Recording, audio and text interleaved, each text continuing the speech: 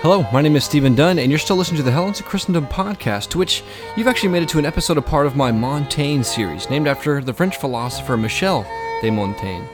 Now, these episodes contain brief, critical philosophical analysis on subjects related to my choice, which involve discussions very much similar in structure to the essays of Montaigne. Thank you so much, and enjoy the episode. In the photographs of E.J. Belloc in the earlier part of the 20th century, otherwise now notoriously known as the Girls of Storyville, we find a myriad of photographs taken by a young, seemingly ambitious and intriguing photographer capturing women, specifically prostitutes, in their various elements. These photos have invited a plethora of responses. One receptive art critic writes in Ascent, quote, "Belloc's prostitutes are beautiful. It is true, they are all beautiful. Beautiful innocently, or tenderly, or wickedly, or joyfully, or obscenely, but all beautiful." There is a consideration, yes, of the historical, social relations women have shared with men over time. I think one fascinating part of that relation is how Western art has typically depicted, portrayed, and understood women. The question of Belloc's photographs raised warranted questions as to whether the photographic act necessarily translates to or is a substitute for a sexual act. Now, there are views which understand these artistic depictions as photosexual configurations, which are necessarily tied to a, quote, hetero-ideology of the gaze. Then it is difficult to see it any other way as the photographer, in this case Belloc, as the ultimate John, and the subjects of the photographs, as one commentator writes, the whores of his genius vision. However, what interests me is precisely this connection between artistic depiction and lustful intention. Consider the photograph entitled Scherzo di Follia, which, when translated from Italian, means joke madness, which depicts the profile of Virginia Aldoini, the Countess of Castiglione. Taken sometime between 1863 and 1866, the photograph depicts the Countess as hiding a part of her face, which is being obstructed by a picture frame which she is holding over her face and looking at the camera. So there's a hole going through the picture frame to which the Countess is actually looking back at the gaze of the viewer. And she's wearing a kind of tunic or cape to which her left shoulder is exposed, an already controversial move on her part. Now, despite her partially hidden gaze and revealed shoulder, it is almost as if she is saying, "I see you looking at me, looking at my bare shoulder, but by partially hiding my face from you, I am not giving myself in full to your gaze. And indeed, with my face concealed, are you sure it is really me that you're looking at?"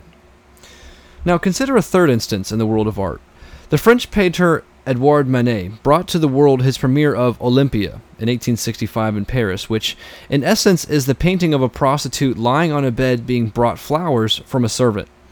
The controversial aspect of the painting was not so much that she was a prostitute, or even naked, but rather that the painting contained a confrontational gaze from the prostitute upon the viewer.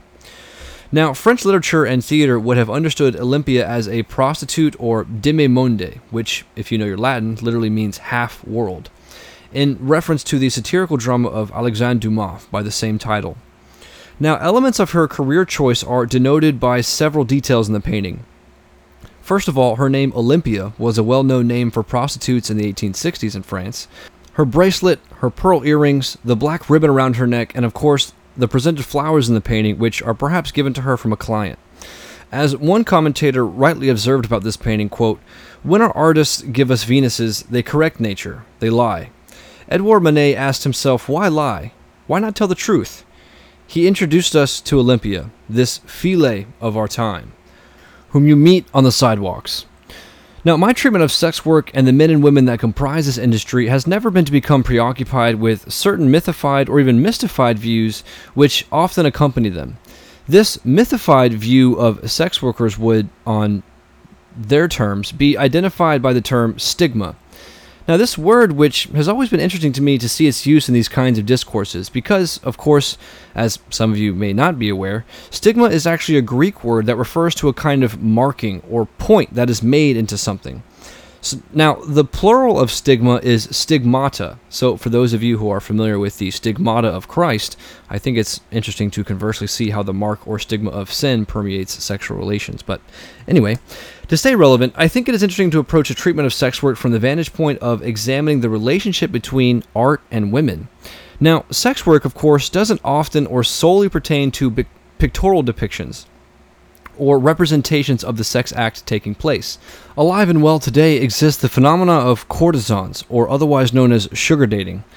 Courtesan also interestingly comes from the Italian cortegiano, meaning court, with later interaction of English and French, and came to mean prostitute. However, courtesan originally had connotations of one who was an advisor to the court, or at least was very close to the king and queen in some relational way. Now, Countess of Castiglione was a famous courtesan that I mentioned earlier, who was known for having a controversial affair with Napoleon III in the mid-19th century. Hence, courtesans and sugar dating of this kind pertained to paid sex laborers, if you will, working with higher-ups, that is, economically advantaged clientele. But notice, however, the Scherzo de Folia portrait, that is, the joke madness that I referred to earlier. What intrigues me about this photo is precisely the madness that ensues from an experience of this photo. The somewhat comical, although blasé gaze of Castiglione suggests that she is really the one in control of the viewing here. What we think has only been partially revealed to us, that is, her shoulder, thus lending us to think that we have been extended a part of her, is really from her perspective a revealing of nothing at all. The hidden gaze suggests that her revealing could actually be from anybody. And I think this was a fascinating realization on Castiglione's part, and one that predates current dispositions and attitudes that underlie pro-sex work arguments. In other words, the sex act as representation can either pertain to two philosophies of the human person. I really am here, or I really am not. Now let's start with the second philosophy first. When a sex worker participates in producing content which showcases his or herself in sexually explicit ways, let's say a dirty picture, we can call this production of content representation. Now, representation is simply an image, likeness, or reproduction of something. However, regarding the second philosophy mentioned of I am not really here, there is a sense in which the representation is really a representation, which means that there is no original from which a reproduction could be based. So in other words, behind the representation, there is no authentic identity, which may even be misrepresented because there is nothing fixed beyond the picture itself. Behind the gaze of the subject, there is no I to which the person may refer. Indeed, as Castiglione, I think, is significantly spot on if this view of the human person is correct, the subject could very well be anybody. There is no end in themselves before us when we are viewing a titillating image or provocative film or a private OnlyFans account. There is only a means to the realization of my own gratification, to my lust and corruption, or, in some egregious cases, adultery. Now, the first philosophy, on the other hand, the philosophy of I really am here, is a philosophy which affirms the basic identity and reality of the human person. Human intelligence, or cognition, can actually participate or perceive the way the world actually is. Hence, the human mind's participation or confrontation with things is also a confrontation with things in themselves. That is, the world of ideas, of nature, and the universal. Now, given that human beings through cognition can abstract from concrete instances of our experience, such as chairs, guitars, and lamps, the mental, objective content to which these experiences refer, that is, chairs from chairness, lamps from lampness, and so forth, so too can human beings refer to the objective content, to the things in themselves of men and women in their concrete experiences of them. In other words, there really is an intelligible I to which the human mind can refer to in men and women. This I is an end in itself, meant to be pursued, sought, and loved for its own sake.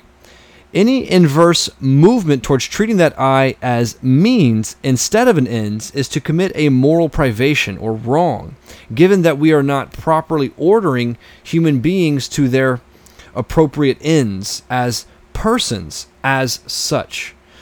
Now, to summarize a Christian perspective on these issues, the male-female relation is obfuscated or corrupted or frustrated in the natural order by sin, and hence God's direction to both Adam and Eve. Now, not just Adam, not just Eve. God's direction to both Adam and Eve to understand the world, to have dominion over the earth, and to procreate has been frustrated. Now, women, just like men, can be subject to various kinds of perversion, which participate in that further obfuscation or corruption of the natural order by manipulating the kind of dominion God extended to humanity in creation. Hence, sex workers, both men and women, participating in the industry can be seen as promulgating the frustration of the natural order of creation.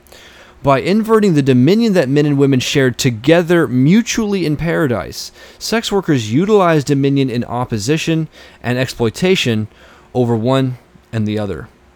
The conditions that I am highlighting in this treatment pertain more so to sinful disposition, rather than to what I think sex work or pornography are as disgusting or schmut representations.